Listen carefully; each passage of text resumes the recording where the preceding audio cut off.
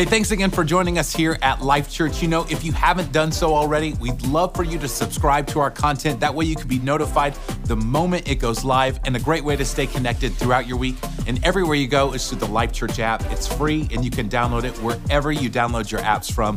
But right now, let's go to this week's message with our senior pastor, Craig Rochelle. Where your head at? Dang, don't wanna talk business. I guess I gotta be the one to see the summer. Who really in this? We so fed up. My life 10 up. Your time been up. Big prayers send up. Couldn't do without him. Glad that I found him. Crowd really wildin'. Come on, somebody. Come on. Sometimes you gotta groove when you're at church. Welcome today to all of our Life Church campuses. We're in a message series called Chasing Carrots. We're talking about the endless pursuit for more. And today, I want to talk to you about our unhealthy craving for approval, the need to please. That's next week. Woo!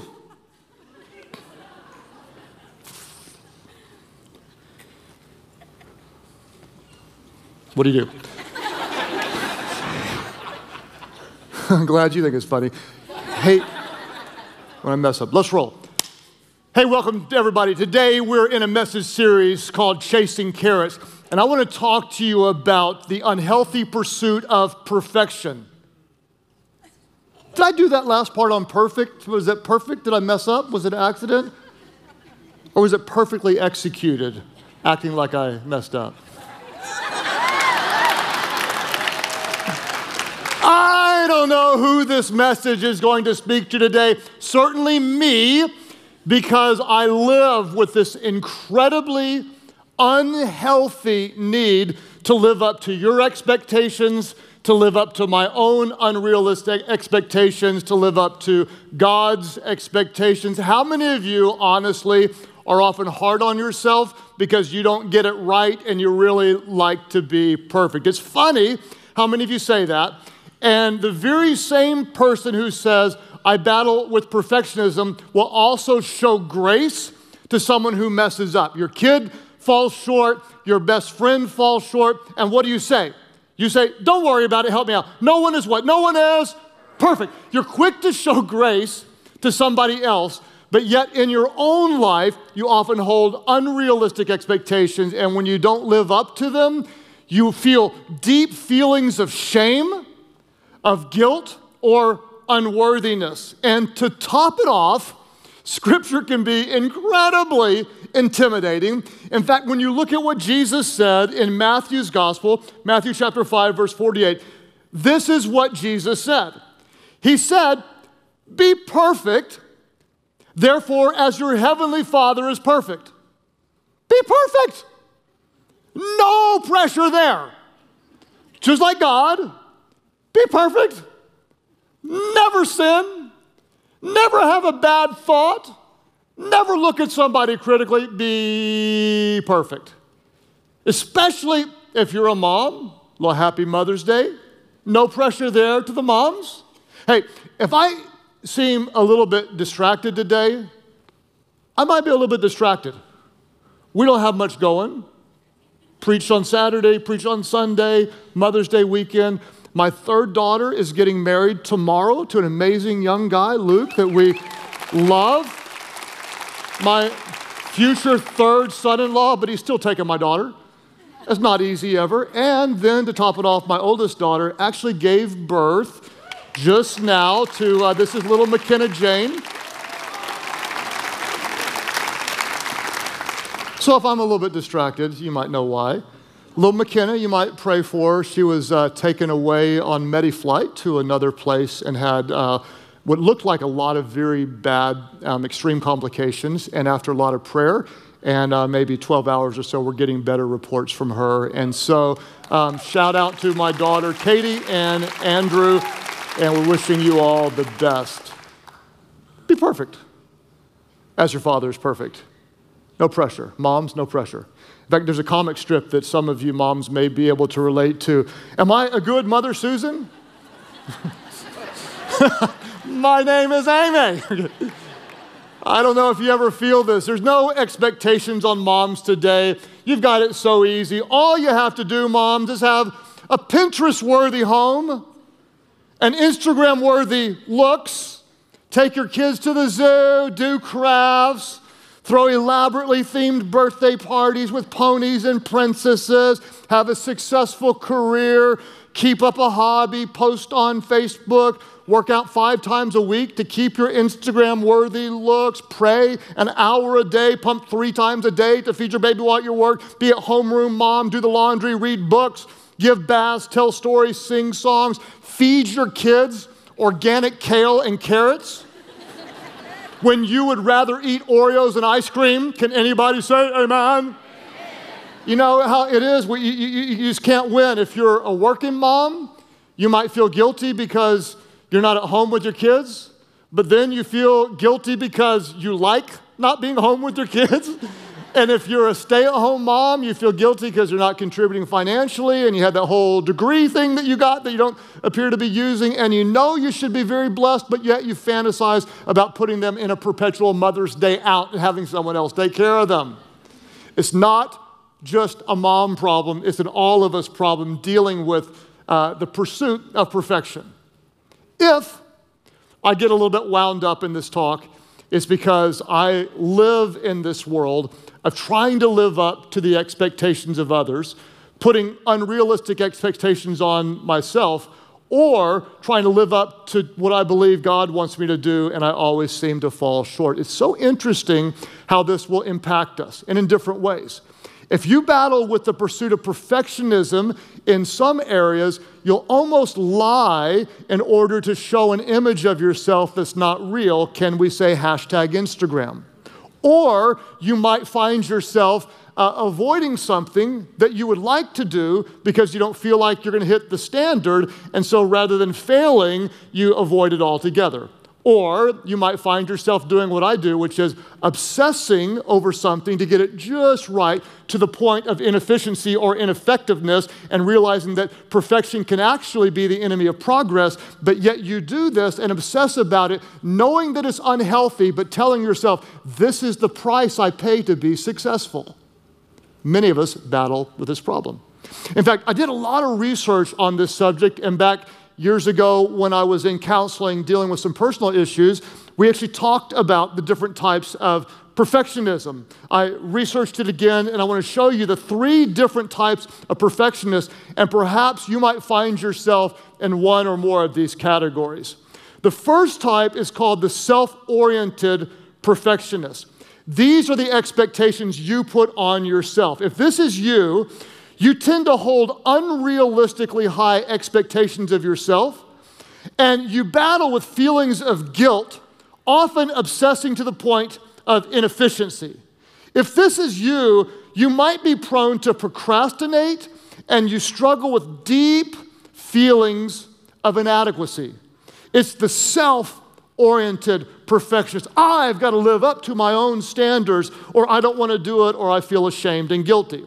There's the externally oriented perfectionist, and this is what you believe others expect of you. If this is you, you believe others expect you to be perfect. So, to cope with the pressure, you often use self-deprecating humor as a defense. You might make fun of your work ethic or your appearance or whatever, totally as a defense. You often feel very, very alone or depressed, and you feel secretly desperate because you know no matter how hard you try, you will never, ever be good enough and live up to your idea of what others expect of you. Then there's the others-oriented perfectionist. This is when you impose your expectations on somebody else. If this is you, you expect others to live up to your impossible standards. Your challenge is that you lack empathy, and because you lack empathy, you often tear others down or use abrasive and demeaning humor toward those who don't meet your standards. Some of you, you had parents like that. Some of you, you are parents like that. If you recognize yourself in any of these categories, what I want to do today is I want to talk about the spiritual side of perfectionism. Because a lot of times we see perfectionism as like a psychological issue, and it is. But I believe at its root, it's actually a very real spiritual problem. Why? Because perfectionism is very often a covering for our deepest insecurities, our deepest fears, or if I can say it theologically, it's a covering for our sinfulness.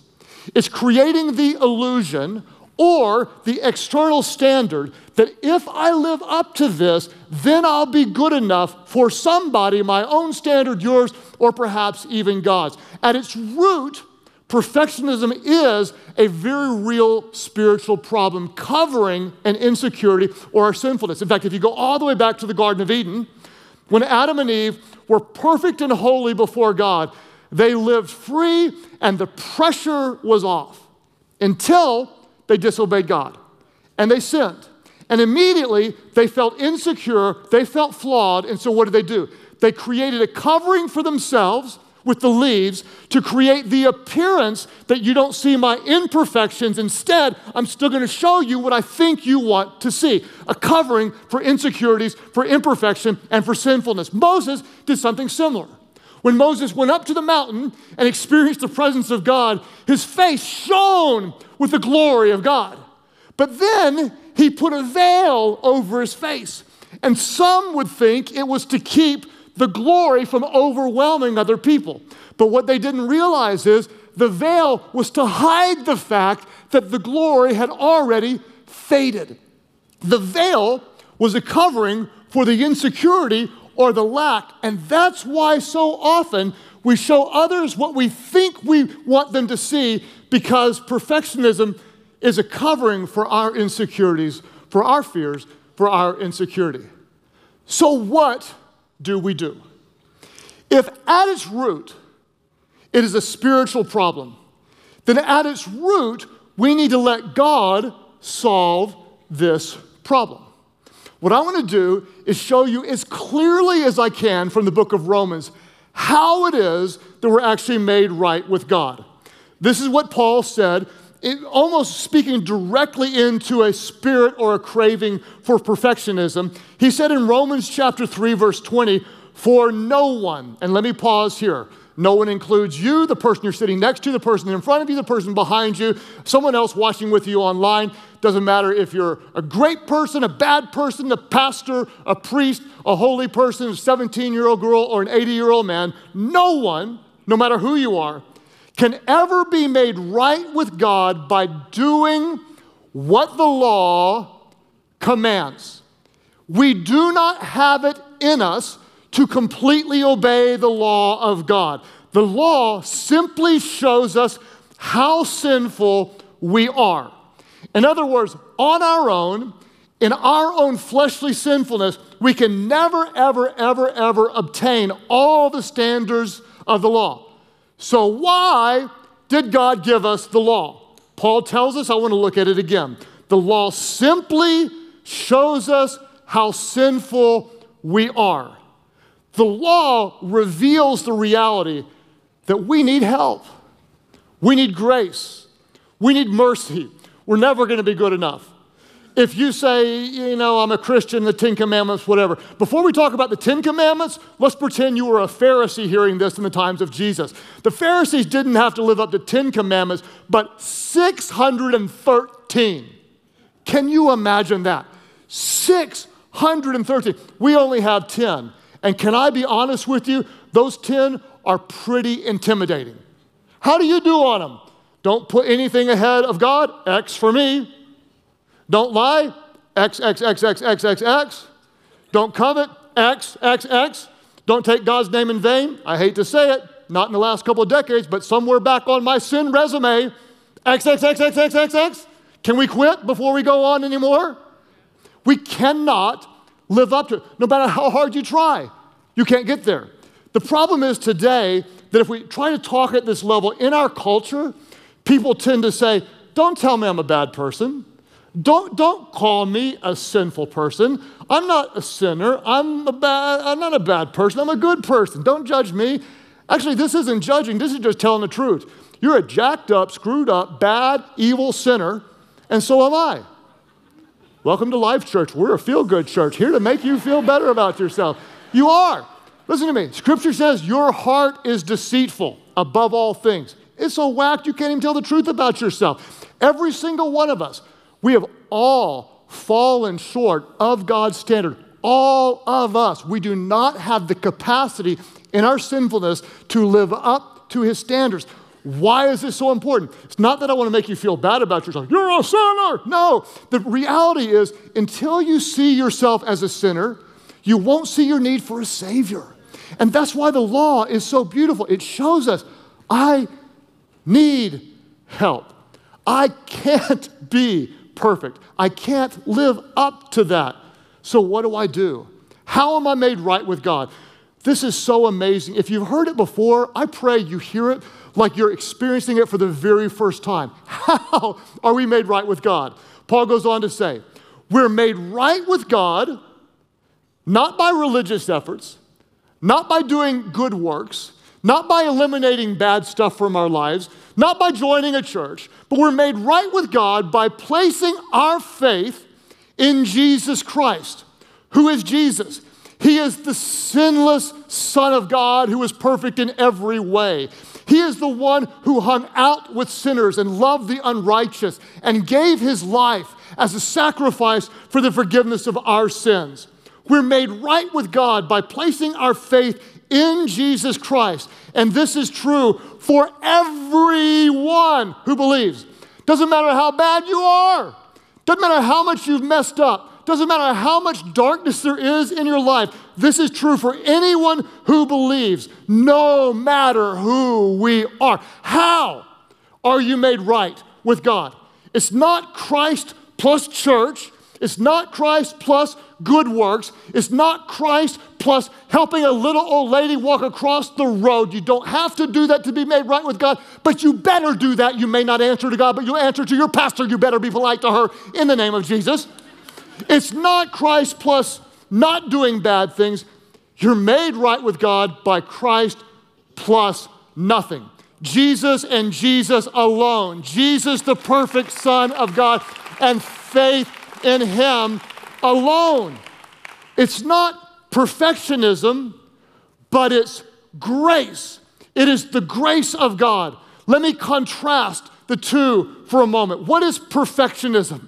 Perfectionism focuses on what I do, my performance, my effort, my religious works. But grace focuses on what Jesus has already done. It's his righteousness. It's his goodness. It's his perfect work. Perfectionism is all about me, my works, my effort. Grace is all about Jesus, the sinless Son of God who did the perfect work that God sent him to do. Perfectionism believes if I obey, if I'm good enough, if I'm holy, then maybe God will love me. But grace is so much different. It starts with the love of God. Because God loves me, because he accepts me through Christ, I can obey. I choose to obey. It's a response to his goodness. Perfectionism says, hey, I need to win God's approval. But grace says, because of Jesus, I am living from the approval of God. It's not by works so that I can boast. It's by grace through faith in Jesus Christ, because of who Jesus is, because of what he's done. When I put my faith in him, I don't have to live a perfect life. Because of Jesus, the pressure is off. Be free, walk in it, embrace his grace, step into the goodness of God. You don't have to be perfect to please him. You don't have to get it right to live up to his standards because of what Jesus did. It's a response to step into his grace. Maybe somebody here wants to give him a little praise today to say, thank you, God, for your goodness and for your grace. So does someone incredibly insecure like me, who wants to impress everybody with my performance, it takes the pressure off. It takes the pressure off. If we truly understand this, it shouldn't just change what we think, but but it should change everything about how we relate with people and how we live. You see, grace takes the pressure off. And what I want to do is I want to give you 2 thoughts of application. And my prayer, I prayed all week long, that the Holy Spirit would speak to someone here about one of these deep in your soul. You wouldn't just have a head understanding of the grace of God, but it would be so in your heart, that it would truly change how you live. This first one is really personal to me because I remember where I was when Amy and I made this decision together. Because of Jesus and his goodness, and because the pressure is off, we get to choose people over perfection. We get to choose intimacy, and we get to choose relationship, and we get to choose depth of connection instead of performance and perfectionism in front of people.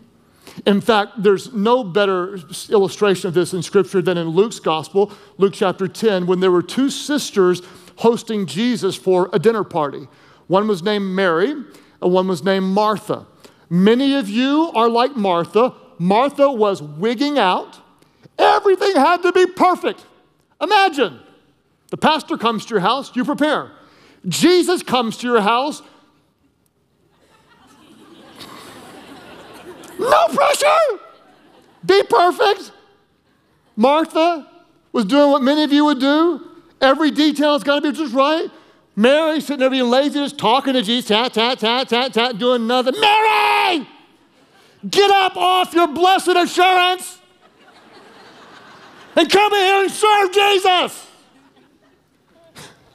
And Jesus looks at Martha, or you, or me, and said this, my dear Martha, can you feel it? You're worried, upset over all these details. You can almost hear him saying, like, that doesn't matter that much. I don't care. Those things don't last. Then Jesus says, Martha, there's only one thing worth being concerned about. And Mary, the one who's focused on me right now, she's discovered it, and it will not be taken away from her. Martha, Martha, choose people over perfection. Don't miss the moment. Trying to live up to something that's not real. The reason this is so meaningful to me is because I remember where we were standing when Amy said it to me. I'll give you context. We have 6 children, and we home educated our children all the way through. And so we wanted them to have great friends, and we wanted our home to be the home where people came to. And so they did. 40 or 50 kids, honest to goodness, at a time, with parents all over the place. And we loved it and we hated it. We loved it because we loved having them there. We hated it because we were the pastors and we felt so much pressure to have the perfect home. So if you were coming over to our home, we were not praying and fasting. We were working in the name of Jesus to put on this image for you. So when you knock on the door, and we walk to the door calmly and godly, you can walk into a home where the pillows are all in their place to honor the goodness of our creative Father God. The candle would be burning, giving off an aroma of spiritual smell. The Christian music would be playing in the background because we are so holy. There would be bread baking in the oven because man shall not live by bread alone, but it's not bad to have when company comes over, and we would welcome you into our spiritual sanctuary of goodness, glory, might, power, intimacy in the presence of the Holy of Holies in the Groeschel house. And Amy just said to me, the pressure is killing me. I can't keep it up. And then she said, those exact words, she said, what if we just choose people over perfection? And me being a man said, what does that mean? What are you talking about? I don't know what you're talking about. What do you mean? And she said, what if we just let people come over and say, this is who we are. This is our house. This is how we live. What if we just don't care about appearances and just, instead of focusing on the details of the house, just focused on loving the people? That's a pretty good idea. And so we did that. That's why if you come over to our house, we promise you we'll do our best to make you feel loved, but But you need to know the pillows will not be straight.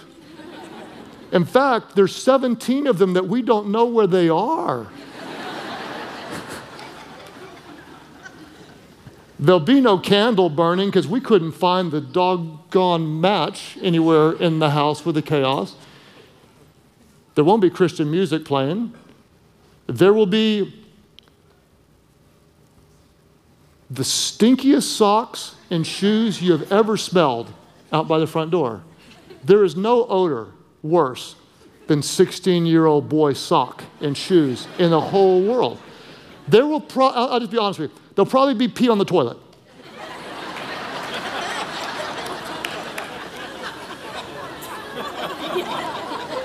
It's not mine.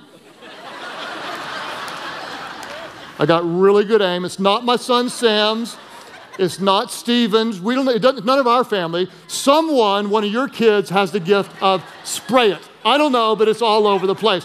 When you come over, and this is going to speak to somebody, because the pressure is off, why don't we just choose people over the illusion of perfection? You are loved. You are blessed. We're happy to be here. Welcome into our world. We're not going to give you the appearance of something that's not real. We're going to offer you the real love that we have. Let it speak to your soul. Because the pressure is off, we can choose people over perfection. The second thing is this: because the pressure is off, we can actually choose perfect love over perfect performance. We can choose the perfect love of our Father rather than performing to try to impress Him or to impress somebody else. Why does this matter? What is a spirit of perfectionism? What it is it's a covering for our deepest fears. It's a covering for our insecurities. It's a sinful way to try to cover up for our sinfulness. What's your greatest insecurity? What are you trying to cover up? Some of you, it's a deep feeling of inadequacy. Some of you, it's shame. Maybe not even something that was your fault. Guilt. Maybe it's a fear of rejection or a fear of being judged. Whatever it is, it's a covering, and it's a bad covering. You don't have to be perfect. But wait, didn't Jesus say, be perfect? Pastor Craig, didn't you read from Matthew's gospel that we're supposed to be perfect as our Heavenly Father is perfect?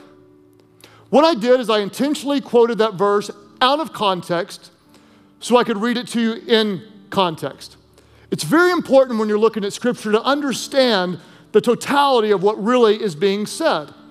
And the context of Jesus' teaching in this portion of Scripture is not about performance. Listen to me. It's all about love. It's not about our behavior. It's about our response to God's love in loving others. Watch this. Look at the context and see the love all over this teaching. Jesus says, you've heard that it was said, love your neighbor and hate your enemy. But I tell you, love your enemies and pray for those who persecute you. It's all about love. He says, if you love those who love you, what reward will you get? Or not even the tax collectors doing that. It's all about love. That's why when Jesus says, be perfect, therefore as your heavenly Father is perfect, he's not actually talking about our behavior or our performance. He's talking about being perfected in love. The word in the Greek that's translated as perfect is the word teleos, and it doesn't mean to be perfect in performance. It means to be mature. It means to be made complete. In other words, an 8-year-old isn't mature in body. A 24-year-old may be. The same root word was used when Jesus was on the cross when he said tetelestai. He said, it is finished. In other words, it's complete, it's mature, it is now whole, and it is done. What Jesus was saying was this: love. Love. You've been taught love those who are nice to you, but hate your enemies. I tell you, love everybody. Love freely. Love as you've been loved. Reflect the love of God in the way you love others. Be perfected in how you love. Be mature and complete in your love. It's not that you have to be perfect in performance, but it's growing into the perfect love of God. That's why, after all these years, it's finally getting through to my perfectionist soul. Because the reason why I work so hard to perform is because my deepest fear is that I will always be inadequate. I'll never be enough. I'll never be successful enough at home. I'll never be a good enough pastor. I'll never be a good enough husband. I'll never be a good enough friend. I'll never be a good enough dad. And so because of that, my mask is perform. Get it done. Push it. Be perfect. Win their approval. Stand out. Be successful. I know it hurts me, but that's the price you pay for success. Now I realize that's not my calling. And that's not your calling. Our role, our assignment, is not to convince people how good we are. Our calling is to convince people how good God is. It's not about our performance, it's all about Jesus. It's not about our righteousness, it's all about Him. So may I try to help you understand how much your God loves you.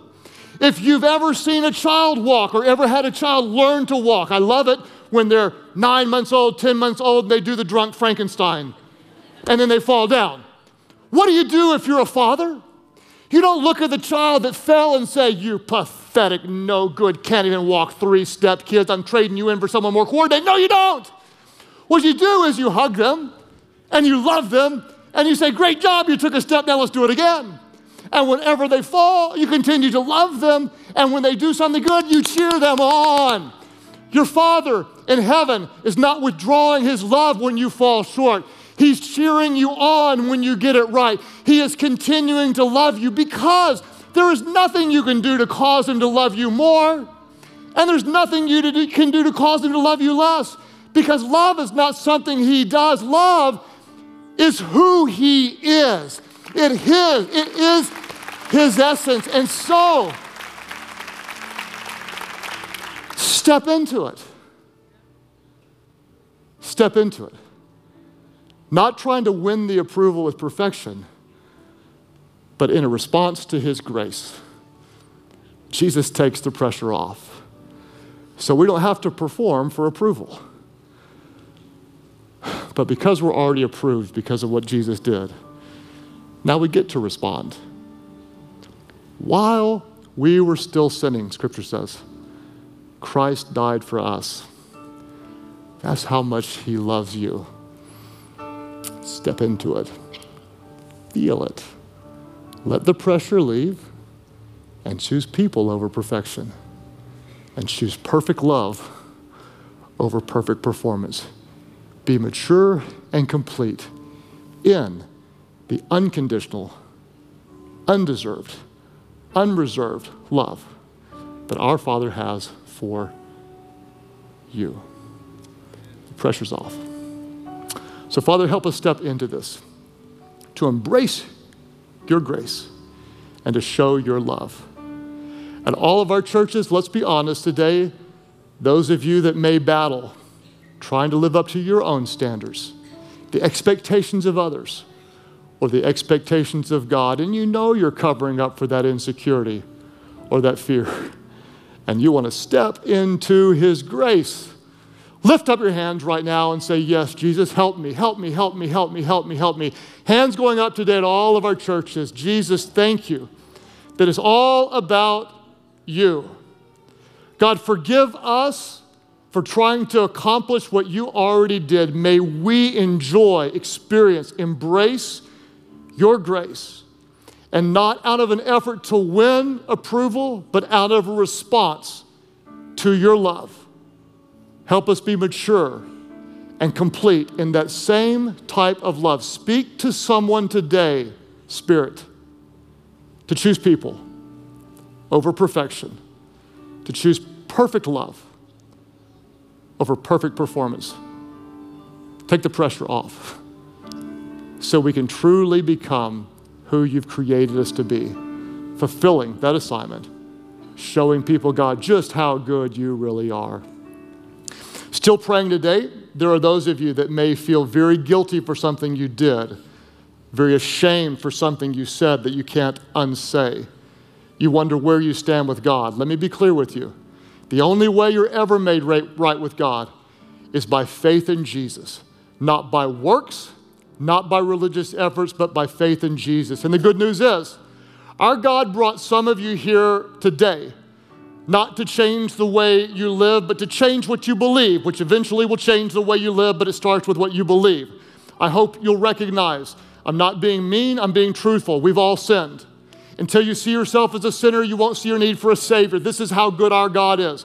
That while we were unrighteous, while we were sinning, He sent Jesus, His Son, perfect in every way, to give His life so we could be made right with God. At all of our churches, there are those of you, you recognize you need His grace, you need His forgiveness. When you call on His name, He hears your prayer.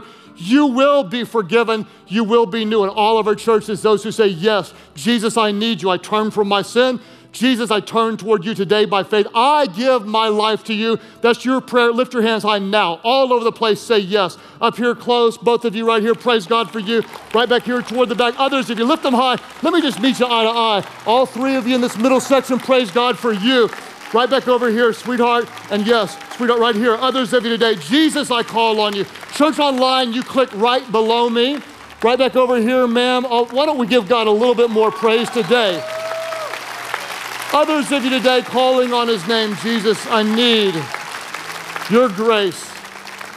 Hey, church, in this holy moment, why don't we just stand to our feet to give God honor, all of our churches, and we're going to join our hearts with those around us. Pray, Heavenly Father, forgive my sins. Make me new. Jesus, save me. Holy Spirit, fill me so I can be mature and complete in your love, showing your love in all that I do. My life is not my own. I give it to you. Thank you for new life. You have all of mine. In Jesus' name I pray. Could somebody celebrate big, worship loud, and welcome those born into God's family?